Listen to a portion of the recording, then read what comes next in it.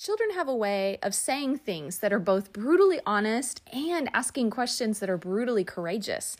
Well, such is the story of my guest, Lauren Nelson, whose daughter's brutally courageous question became a game changer for her.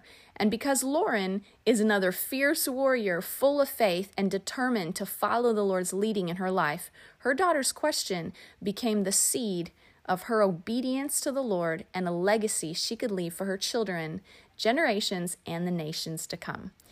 Let's jump into this episode. It's a good one. Hi, and you're listening to Java with Jen with your host, Jenna Lee Samuel.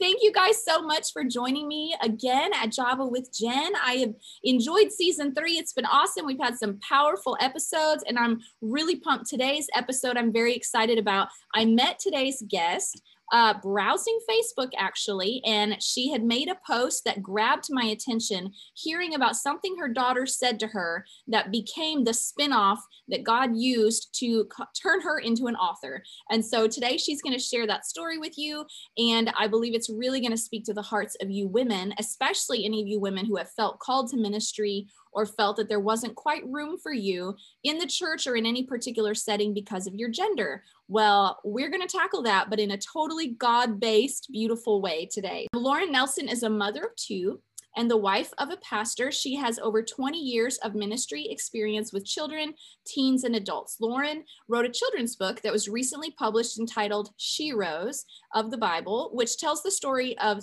26 heroic women from the Bible who pushed past their fears and watched God do miraculous things because of their faith. Her book will be officially released to bookstores in December of this year, although you can purchase it now on her website, so go do that and get ahead of the rush. And Lauren loves to inspire young and old with stories of courageous faith that overcome fear. You guys, this is why me and Lauren get along already. Lauren, thanks for joining me today. Thank you so much for having me, Jen. This is wonderful. I know, it's such a wonderful surprise to meet you, and you were so willing to just meet kind of last minute. I just asked you a few days ago to be on the show, and you were just ready for me. I love it.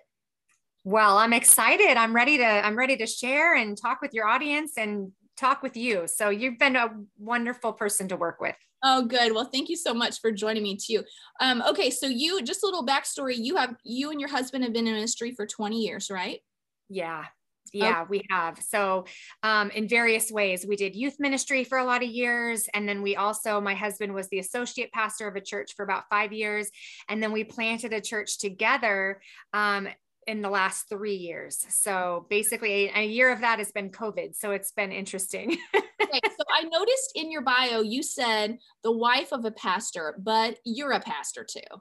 Absolutely. Okay. And as soon as you read that, I thought, gosh, because that's what was on my book. But in reality, I really like to say we planted a church together. We pastor a church because we do. It's a team effort. You're the mother of the house. I mean, we need dad and mom in that house. That's exactly right. It's so true. And I do. I get to preach. I get to preach whenever I feel like I want to. I feel like the Lord's put something on my heart. My husband's like, yes, go for it. So he preaches, I preach. We have an executive pastor at our church that's a woman as well, and she's incredible. Another mama in the house. So great. I love it. Yeah, it's awesome. You've got a real voice into this. So I know some of my audience, I'm sure, are women who are in ministry, feel called to ministry, or just want to do the work of God, whether that's in the church or at home or in the workplace or whatever. But I feel like women have so much untapped fierceness, ferocity. I don't know what that word would be for serving the Lord. And I feel like, well, we just have a lot to jump into. But what caught my eye on your post, which is what I want you to start with, is something your daughter said that was the kickoff for all of this. So go ahead and let's start with that. Yeah. So I was driving in the car with my daughter and my son. They were in the back seat. We were actually on our way to church.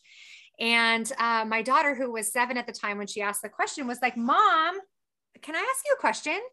Why are boys more important than girls? I was completely thrown back. I mean, I couldn't believe that she asked me that. And I said, why would you ask me that? And she said, well, Mom, it just seems like God thinks that boys are more important than girls because all we learn about in church are boys. Wow. That was such a profound statement for a 7-year-old, and it really struck me. And one of the things that we were learning about in our church, this was back when my husband was the associate pastor at a church.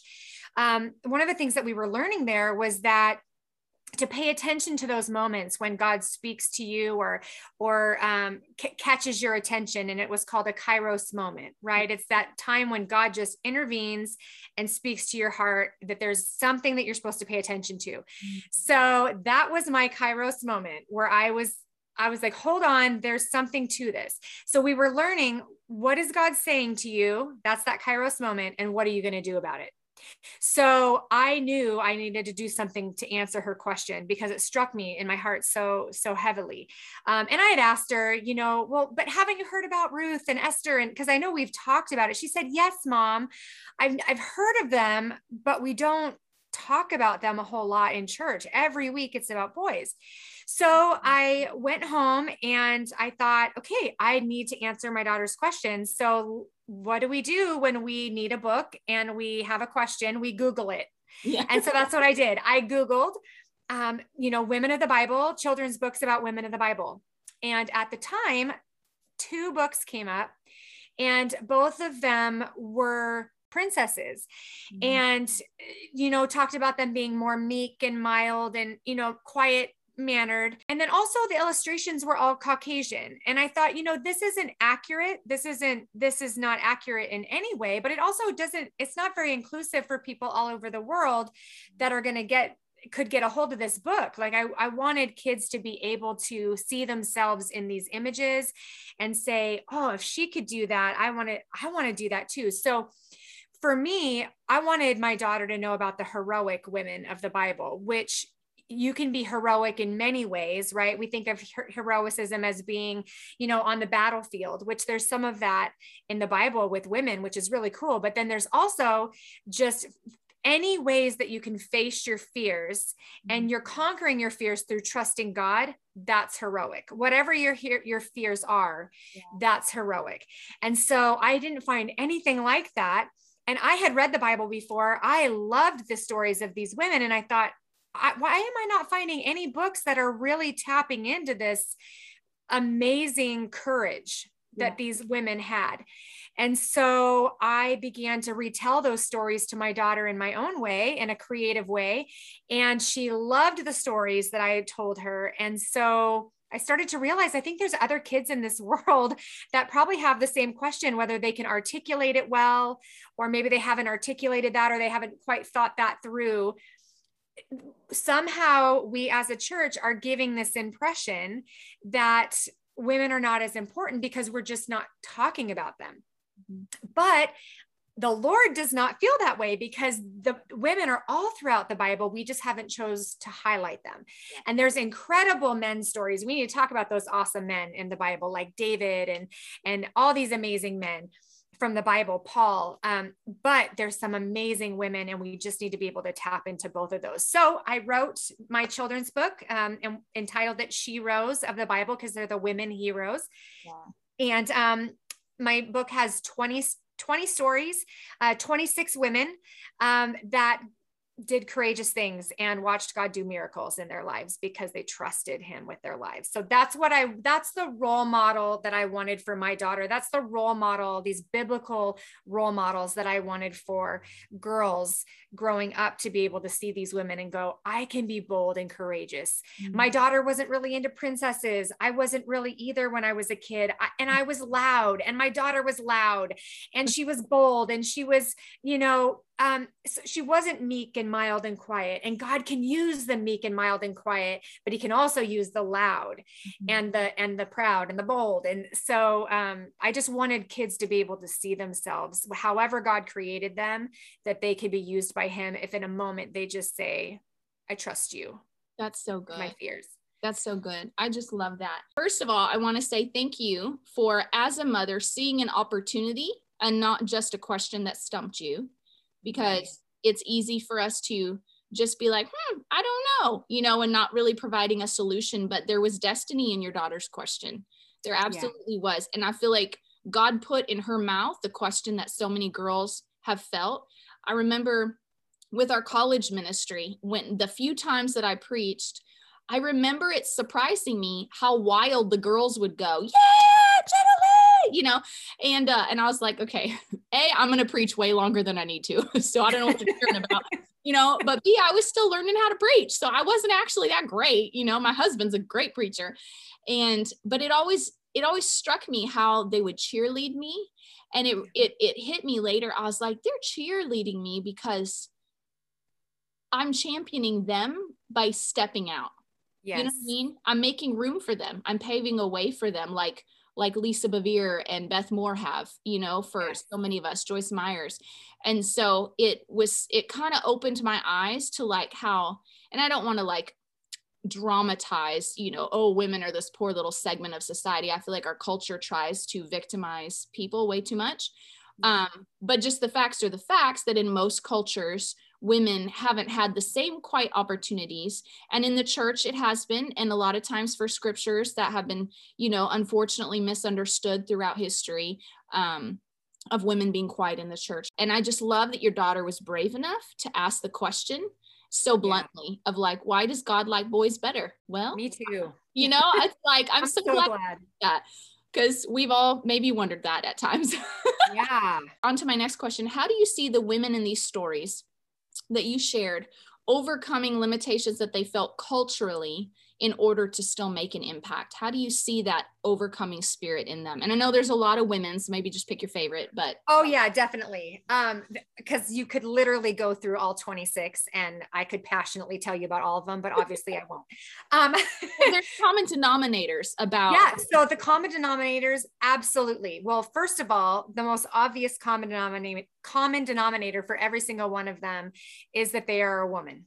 Mm-hmm. And so being a woman back, you know, in that culture and in that time, it was already a limitation in and of itself because they were more like property. Sometimes they were treated even worse than animals. And so it was not a great experience for women at that time. They were not empowered in any way, shape, or form. And so for them to be even in the Bible just shows how God is saying, that's not my heart. That is what the culture had put on these women, but that's not the Lord's heart, because he names their names. He speaks of them as children of God. And I love that about them. The other common denominator is that they all dealt with their own personal fears. Mm-hmm. So each and every one of these women, all 26 that I talk about, there is something that is a limitation in their life of fear. And it looks very different for each one of them.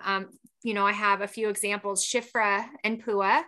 I had never heard of them. Some of you maybe have heard of them, but I had never heard of them before I started researching for the book. But they are actually my first story in the book. They're found in the book of Exodus, and they are midwives in Egypt. Yeah. And they saved the lives of a newborn, Israelite babies. Israelite baby boys. And so they had been told by the Pharaoh that they are supposed to kill every single newborn baby boy that's an Israelite. And they said they feared God more than they feared for their own lives. And they said, absolutely not. They didn't tell him that.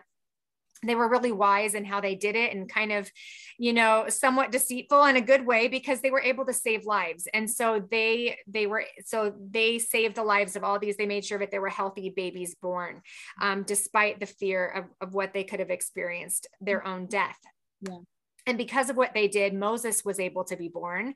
And he came and was the deliverer of Israel from the power of the Egyptians. And so those of you that have maybe heard of the Red Sea being parted, that was Moses that God used to do that. So if it had not been for Shiphrah and Puah, Moses would not have been alive. He would have been killed.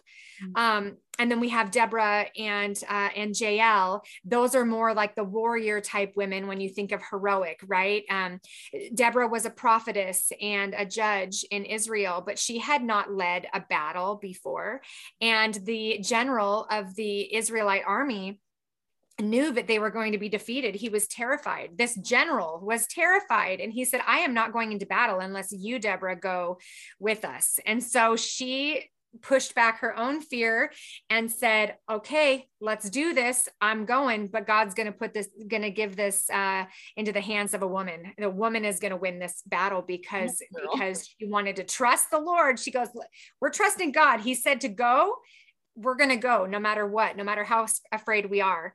And Jael was the one who ended up actually killing the bad guys. So, which that's a gory, awesome story, by the way. It is so awesome. Do you know what? That is the first story I taught my daughter, and I thought I would traumatize her forever. And she loved it. Yes, she loved it. Okay. So for the listeners that are not familiar with Jael, give them a summary of Jael's story. Quick summary is she basically lived in a tent right outside of where the war was happening between Israel and I'm blanking on the people they were fighting against, because there's lots of enemies and throughout the Bible that they're fighting against. But basically she, the king of this other of the wicked people was running away, trying to find a place to hide because he was scared, because Deborah was doing awesome out on the battlefield. And she pretends like she's on his side, and she goes, oh, come hide in here, hide in my tent. And she says, I'll give you milk and you could take a nap. And so he said, okay. And he goes to sleep. And when he's sleeping, she takes a tent peg and she slams it into his head and kills him. So it's very graphic. In my book, I make it a little bit, lighter. We don't go into all those details because it's a children's book, but it is. She had to have some serious strength to even do that. Like, right? Either strength or a big rock, right? A big rock on top of that tent peg and was, nailing it in. But yeah, it's pretty intense. But she saved the day, man. I mean, without her and Deborah, because of them, they experienced freedom for years and years after that. And then just, even I want to briefly say, even Hannah in the Old Testament, right now these are just the Old Testament gals, but Hannah, she demonstrates a different type of heroicism because she was longing to be a mother.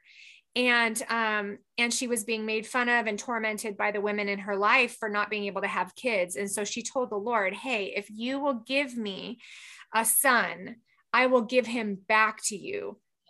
And I will sacrifice, not in like a creepy way, but sacrifice like I'm going to hand him, back to you, Lord, and trust him to you and give him to the temple to be raised by the priests in the Lord's presence. And so God honored her prayer. She became pregnant and she got to nurse her son. And he was, she had him through his toddler years. So imagine that bond and that love that you have. I mean, my son, I love him so much. I mean, those toddler years, there's such that tenderness there. And then to take him and say, I got to honor what I said I would do. And she took him to the temple and gave him there. And there he was raised and became a prophet for the Lord. His name was Samuel.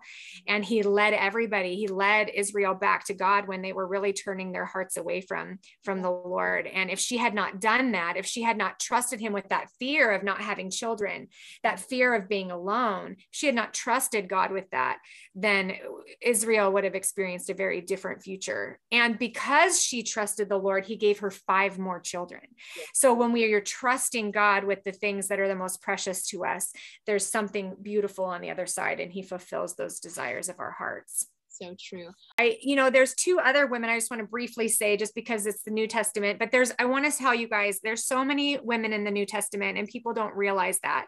But I want to just share briefly about Mary Magdalene. She was another gal who was really tormented by the enemy and experienced a lot of demonic oppression, whatever that looks like. It could have been physical. We know it was spiritual, but she experienced a lot of hardships and was probably thought to be crazy and laughed at by people and rejected. But when she met Jesus, he delivered her of those things. She was in her right mind again and was able to follow him, became one of his disciples. She gave of her own finances to him and his ministry, and shared the love of Jesus with others. And so she was conquering her own fears of being known and loved. And when she had come from such a dark past, and the Lord delivered her of that. And so, and then Priscilla is another gal that I just love. She was a preacher. she was a preacher. She was, she got to know Paul, and did ministry with Paul. Her and her husband Aquila did ministry with Paul. And so she was a preacher and a teacher and an evangelist. And so that was back when women did not really have a voice. And so that was a sacrifice for her to speak up and use that gifting that the Lord had given her.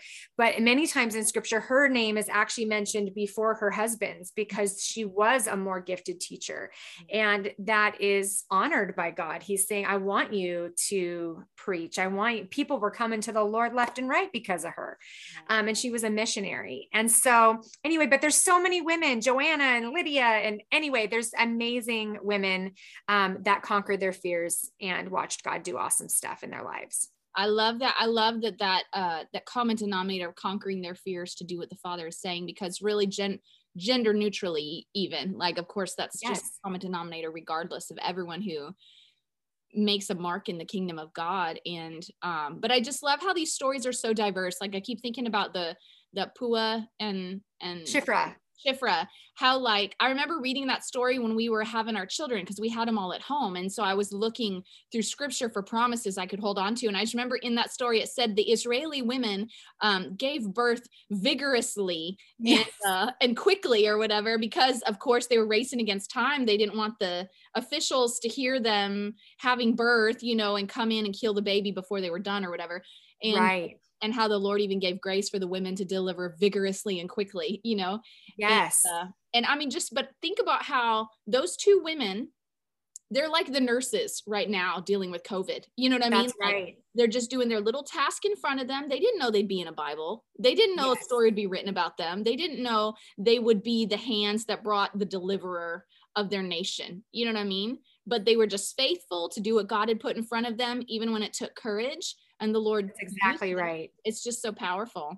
One foot in front of the other, one yes at a time. Yeah, exactly. And now you overcame some fears to even take on this book situation. You share a little bit about your story, about how you had to overcome your own limitations to step into this. Yeah. So for me, fear has always been a huge thing in my life. When I was a little girl, I have a twin sister. So it's only just me and my twin, and my dad and my mom, and we all had a good, loving family unit. But when we would go to visit some extended family members in another state, my sister and I experienced abuse when we were there, by extended family members. So we stayed with some, I'm going to be real general just so that I'm not, making it clear who it is, but we stayed in a certain person's home, and then another family member who had a key would come in the middle of the night with his wife, and they would take my sister and I secretly to another location where they did really terrible things to us, to other children. It was basically, they were there to worship Satan. And so they participated in occultic rituals that included sexual abuse of my sister and I, mental abuse as well. And so for me, obviously, that is the epitome of seeing terror and fear and experiencing fear from the time I was young. My youngest memory was I was around 4. So it happened a few times. And so basically I, like a lot of people do when they experience trauma, I repressed those memories until I was in junior high, middle school. And then they came back like a flood, in bad dreams and terrible memories and lots of fear. So it just felt like this torrent of fear overtook me in middle school and junior high. So I was terrified. I felt paralyzed to go anywhere, to leave the house. I felt like I was going to get killed or kidnapped. Wow. I was terrified of bad things happening to my family, because I was told that if I said anything, I would be killed or my family would be killed. So there was a lot of fear there. And realistically so, I mean, rightly so, there was fear.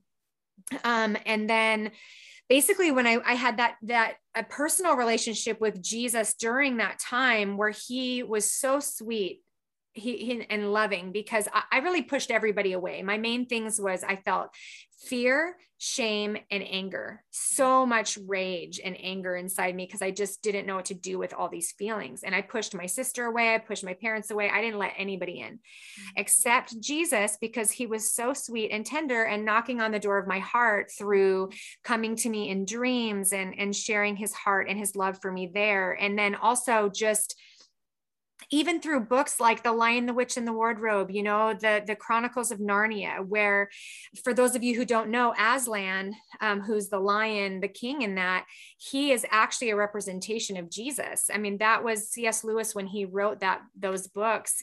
Aslan was Jesus. And so I really experienced Jesus through those books and being able to escape, in a sense. So yeah. And then in college, basically I had an encounter with the Lord that turned my private, relationship with Jesus into a public relationship with Jesus, where the preacher who was preaching shared the full gospel and said, don't just raise your hand to accept Jesus, stand on your feet. And I didn't even have to make a decision. I was just up, I was standing. I mean, it was the power of the Lord. I was weeping. I mean, I could feel the Lord's presence. And it was like, he was saying, you're mine. I've called you. And so that propelled me into just a deeper relationship with him, where he took me through dealing with more memories and dealing with more fear. But the healing and the deliverance that came through the love of his church, the love of people. So people, I got joined in with the church, really became a part of a church in college during that time. And the people there just loved me to Jesus. They prayed for me. They prayed for, deliverance for me for a lot of things that I was struggling with, the fear and the anger and the shame. And so we were able to pray through that together. So they're loving me and seeing my issues and seeing my pain and loving me through it anyway, showed me that love of Christ.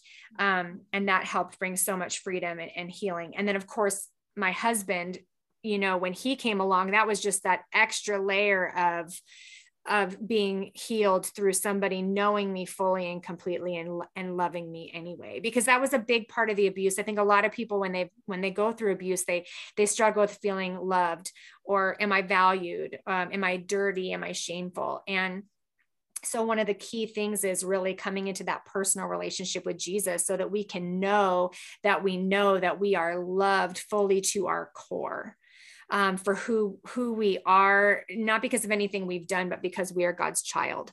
Mm-hmm. And so when I experienced that freedom, that brought so much healing. And so freedom from fear came from just continuing to bring my heart to the Lord and trusting him, trusting other people, even with my heart. Right. And then when I became a mom, I just found myself in a spot where I was dealing with a lot of anxiety, like deep, deep anxiety. And I had prayed through a lot of stuff, but having kids, you feel like your heart's on your sleeve again. And so your heart is out walking around and you're like, I love these kids so much. I don't want anything to happen to them. So there were fears of that, but also just when you experience trauma at a young age, it does affect your hormones and your cortisol level and how everything is developing. And so it having, after birthing children, it kind of brings all that back. And so anyway, my body was responding through a lot of anxiety. Wow. So I was feeling really trapped by that, really hard to even get out of bed. I was irritable with my kids. And one night my husband, he said, let's pray. Let's just bring this to Jesus and let's see if he wants to speak anything to our hearts. Mm-hmm. And so we did. I reluctantly said, okay, let's do it. Mm-hmm. And after a couple minutes, my husband lifts up his head and he just said, Lauren, I hear the Lord saying he's calling you an author. Mm-hmm. And I laughed out loud, not out of, yeah, thank you, Jesus, I receive it. No, I laughed because it was so ridiculous to me. And Sarah kind of laugh. Yes, it was absolutely impossible. And I was never a great writer. And I could not see, I didn't have any vision to write anything. All I could do was just get out of bed barely. Yeah. And so to me, it just seemed absolutely impossible. But my husband said, and this is part of that, taking those steps out of fear, is he said, like, let's declare that God can do more than we think he can do. He can do the impossible. Yeah. And so I said, okay, God, like, I don't see it, but you said it. And so I declare that you can do this. Yeah. So that was me choosing to speak out faith, even though in my heart, I was terrified and thought it was ridiculous. Mm-hmm. So it was a year later that my daughter asked me that question in the car that propelled me into writing the book, She Rose of the Bible. And then all of a sudden I'm an author. So I didn't try to make it happen. I just had my daily yeses, and it was, what is God speaking to me? What am I going to do about it?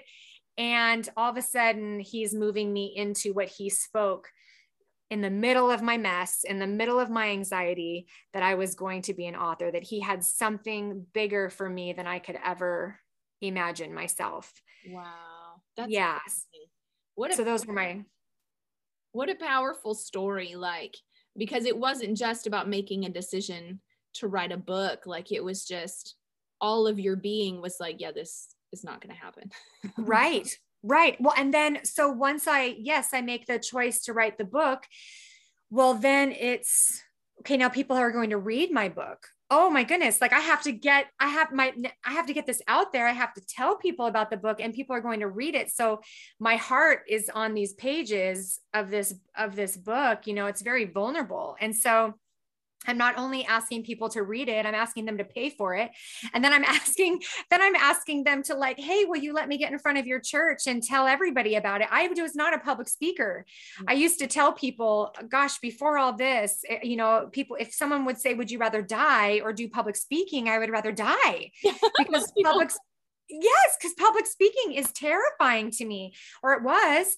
But then, you know, it's that yes at a time, and he gives you the strength that you need. And I would have never seen myself on a podcast, never seen myself doing any of this, but it's those daily yeses of conquering those fears that he gets you stronger and stronger in him and his strength to do those things and to overcome those limitations. I love that. And I just keep thinking, like, the message that you're tapping into with your book, I feel like is much bigger than you, because I've seen this message stirred up in the body of Christ a lot lately, particularly in the last 5 to 10 years. But I feel like there's been a lot more men of God, Chris Valentin, Danny Silk, you know, a number of them speaking up to the topic of women and redeeming women and restoring women, and women are fashioned for destiny, you know, and all of this. And then I see even like, when we watched, did you watch the movie Endgame? It's the Marvel movie where it's like all the heroes are in it, right? Yes. Okay, now I don't want to do a spoiler, so if you guys haven't stick your fingers in your ears for a moment. But as we're watching the movie, and it was like all the guy heroes were on the front, and they were all starting to fall. You know, they were all getting like killed or maimed enough they couldn't fight, and the thought was like, oh my gosh, our heroes are actually not going to make it. And then out of nowhere come all the women, and the women came on the scene, and they just kicked butt. And I remember when I watched that scene, my spirit jumped inside of me, and I just felt like the Lord was like, this is a prophetic picture of what I'm doing in the earth right now. Not that we want men to fall at all. No, that's not what it's about, but it's about women who have been on reserve, I guess is the way to say it. They've been on reserve for so long, which to me is such a picture of God's redemptive nature, because at creation, women were a part of what triggered the fall. But he, in his redemptive nature, is going to allow women to be part of what brings the restitution of the nations back to Christ, you know? And in such a heroic way. And so I feel like your message is actually really prophetic for the time. It's not just a good message. I feel like it's seasonally very, very well timed and very appropriate. And so that's part of why I got so excited about it. But I see the Lord just doing that in the nations, period. Yes, I agree. And of course you see the false parallel, which is the world in women's lib, and then all this gender confusion nonsense. Absolutely. You know? I'm like, okay, the enemy is clearly trying to screw with what God is doing. Absolutely. And so it's crazy. But I wanted to talk about even how we oftentimes think about impact in terms of, these women are heroes and they did these great things. And we did kind of call out like the, if we think about it close enough, if you think about it in retrospect, their story looks so characterized, you know what I mean? Where it's like a caricature, where it's like, it's almost like blown out of proportion for what it was actually like in the moment. You know what I mean? Right. But if you look close in the moment, their stories were actually very missable. Yes. You know what I mean? Like the women, they had no idea. I don't know if they ever knew that they brought Moses in, if they delivered the deliverer, you know what I mean?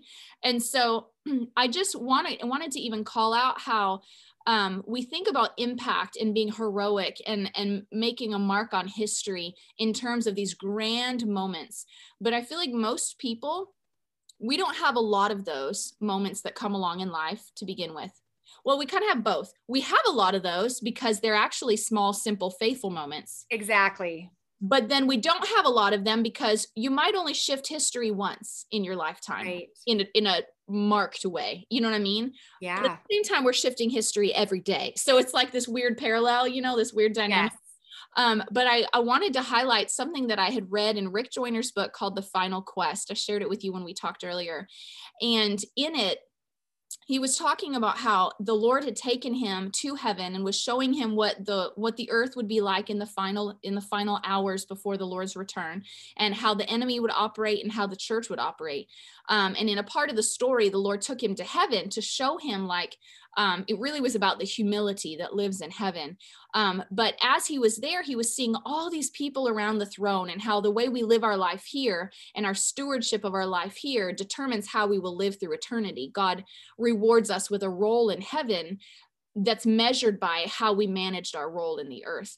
And he was really blown away by the fact that when he got there and he saw all the people in heaven, and he saw ministers that were well known in their time and made what we would say a big impact on the earth, right? Because they were known by many and they preached all these messages and all the things.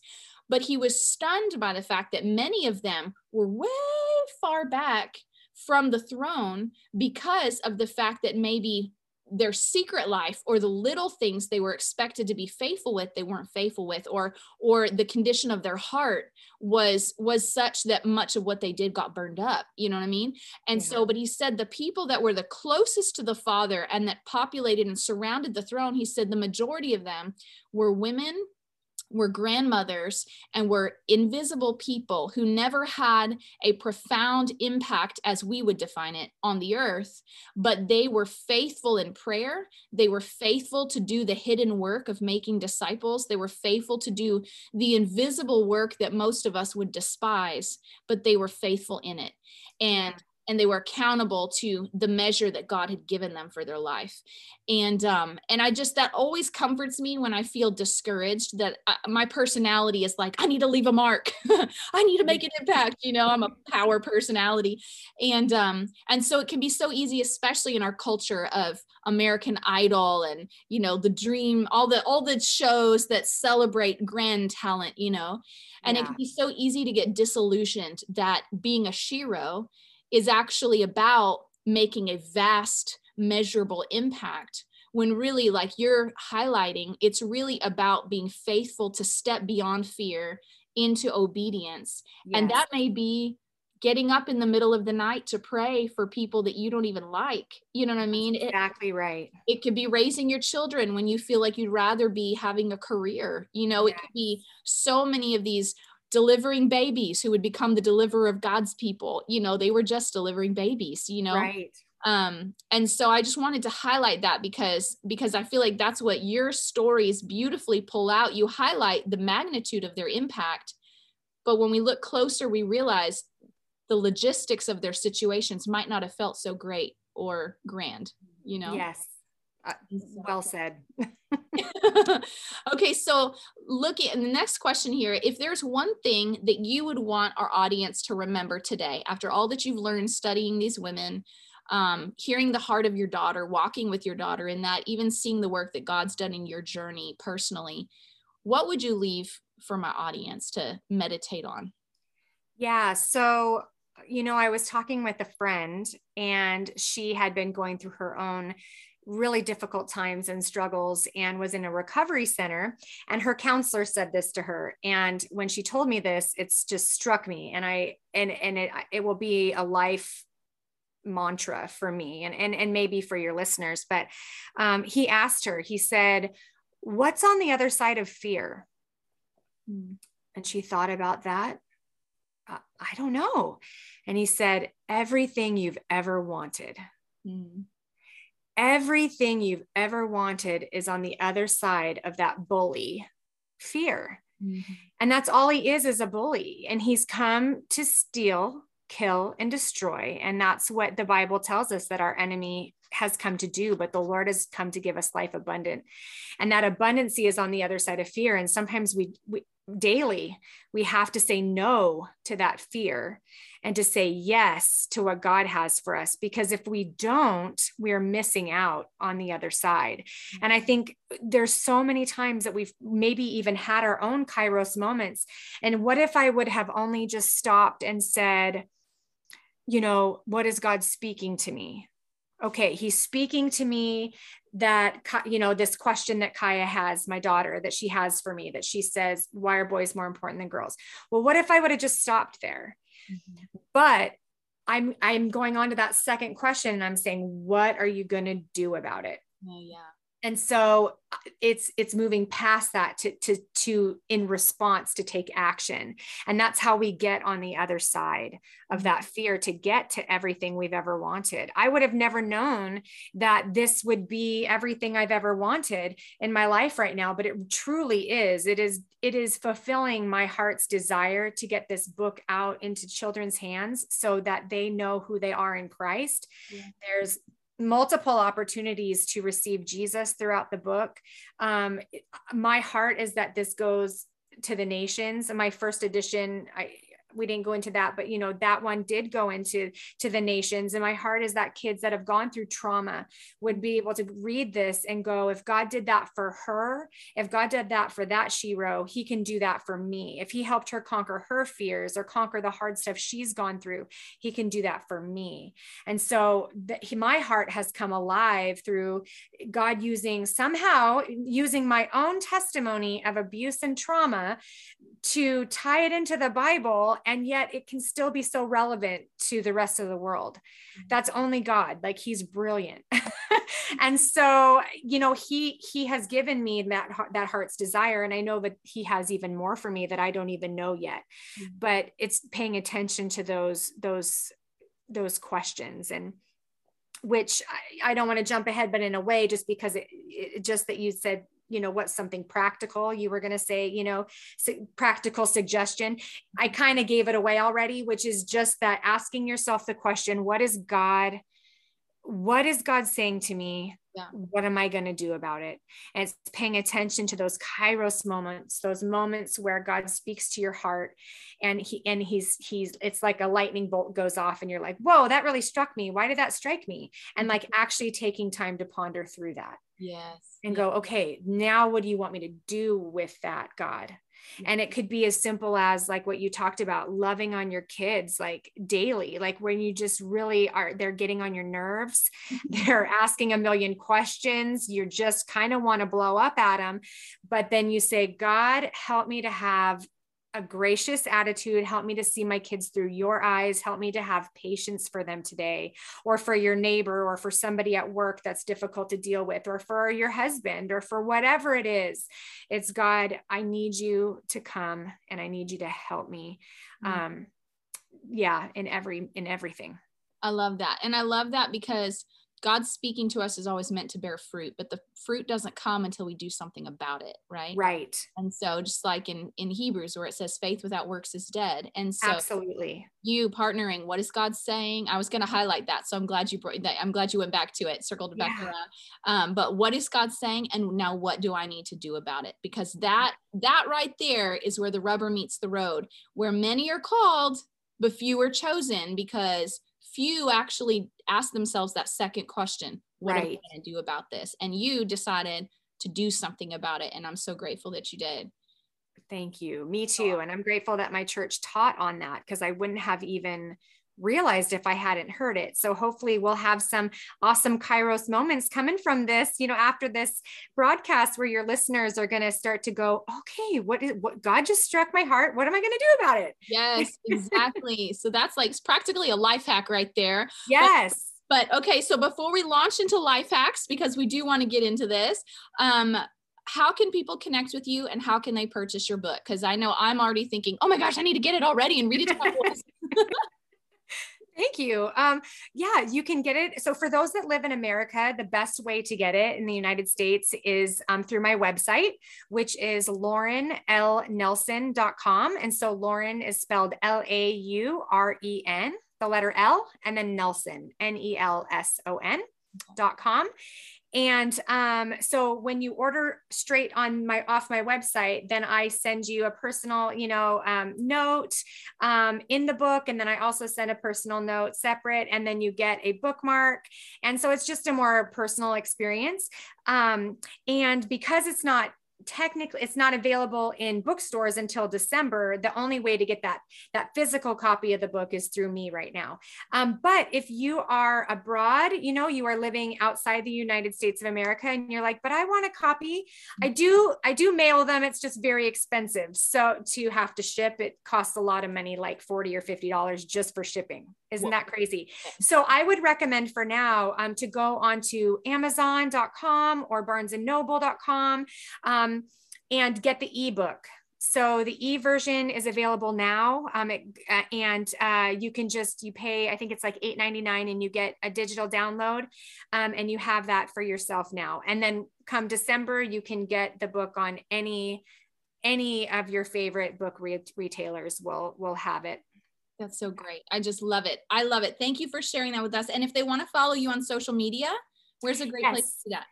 You can follow me on Facebook or Instagram, and I am at Sheroes of the Bible. So Sheroes is spelled Sheroes. has an ES. Yeah, because people forget the E sometimes. So Sheroes, like you're writing heroes, you just put an S on the front. Okay. Yeah, at Sheroes of the Bible. Perfect. And what I'll do is, for all you listeners, you guys know my routine by now, but if you're a new listener, I will throw these links and stuff into the show notes right under whatever platform you're listening to this episode. Just look, there should be a description underneath it. And in there, I will have show notes so that you can connect with Lauren, so you can connect with me on social media, and that so you can purchase her book as well. So make sure and check that out. And you guys don't go away, because we have life hacks coming. And so stay tuned. We're going to jump right in. Lauren's got a great one for us. Yes.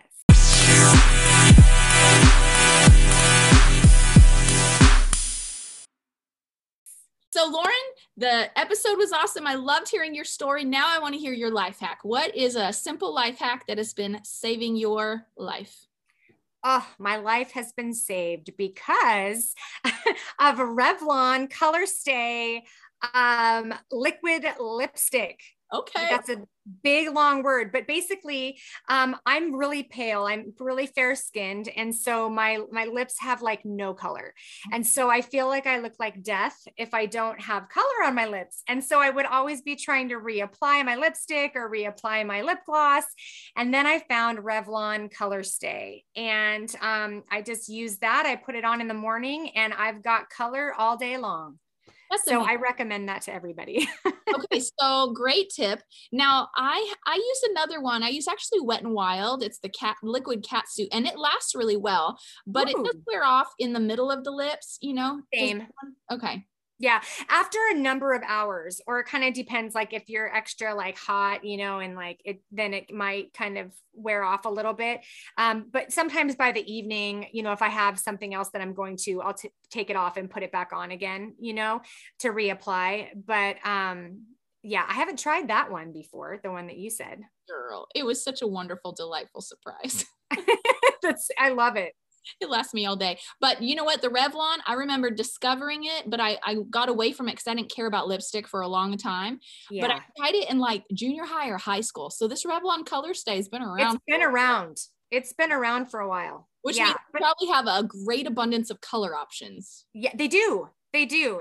But honestly, I've been wearing it for years and years and years because it's just saved my life. But now that you mentioned the Wet n Wild one, I'm like, well, I could always branch out and try and see which one I like better. There's another thing that some people sell that stays on, and I don't remember what it's called, but it kind of burned my lips. I didn't like it. Oh, I know which one you're talking about, because I've seen people, they're like, it's day 3. And it's going. And it doesn't make that burning for everybody, but for some reason for me, it did. So Revlon has been that's my life hack. Okay. So I love that. That's a wonderful life hack. You guys check you out some Revlon. Revlon should actually throw you back some retail commissions for that. Right. Send me some free lipstick. Right. That'd be awesome. So I actually found this thing I want to try. It's called lip staining, but you can do it at home because nowadays you can professionally go in and they'll inject your lips with color. And what? It's almost like a lip tattoo, but it's temporary and it'll last for months. So now she's like, what? I need to find this out. No, I don't know. I don't know if that's me, but that does sound interesting. So, well, you can do it at home. Apparently you get like the gel, like food coloring, like the gel stuff. It's like more like sturdy than just the dye. So you get the gel food coloring and then you mix it with some kind of glue, I guess any kind of glue, but I need to go back and find the video. I saw it on YouTube. And then you just mix it with the glue, you paint it onto your lips and you leave it for like 20 minutes or whatever. Wait till the glue dries. When you peel off the glue, it stains your lips and it'll stay that color for a couple of days. Oh my goodness. I feel like I would ruin that. I would do something like to ruin my face if I tried. Get it like all in the wrong places. Yes. That was my thought process. I was like, I don't know if I'm smart enough for this. I don't think I am. Okay, well then we'll stick with Revlon color today. Great life hack. So Lauren, thank you so much for coming on the show. It was so good to hear your story and it just made me want to ask you even more questions. But you guys, follow Lauren online, go check out her book and if you guys listen to this episode, do us a favor, screenshot it, throw it in your stories, tag me, tag Sheroes of the Bible. And that way both of us can repost it and see who all is catching the episode. So thank you guys for listening. Lauren, thank you for coming. And thank you for having me. Absolutely. And you guys, we will catch you next week. Have an awesome week. Thanks so much for tuning in to today's show. For those of you who've rated or shared this podcast on social media, thank you. Reading your comments and reviews always means so much to me. Listen, let's stay connected. Come follow me on Instagram at Java with Jen, where you can follow the latest and say hey. It's a really great way to stay in touch. Many of you have also asked how you can support the show. You can make donations through the Anchor app or on Patreon. Or of course, by sharing, rating, and reviewing on social media and iTunes as well. Your heartfelt feedback always reminds me why I do this. Also, we have merch coming. Stay tuned and I'll let you know when it hits the stores. Until next time, remember, you will fulfill your greatest destiny one day at a time.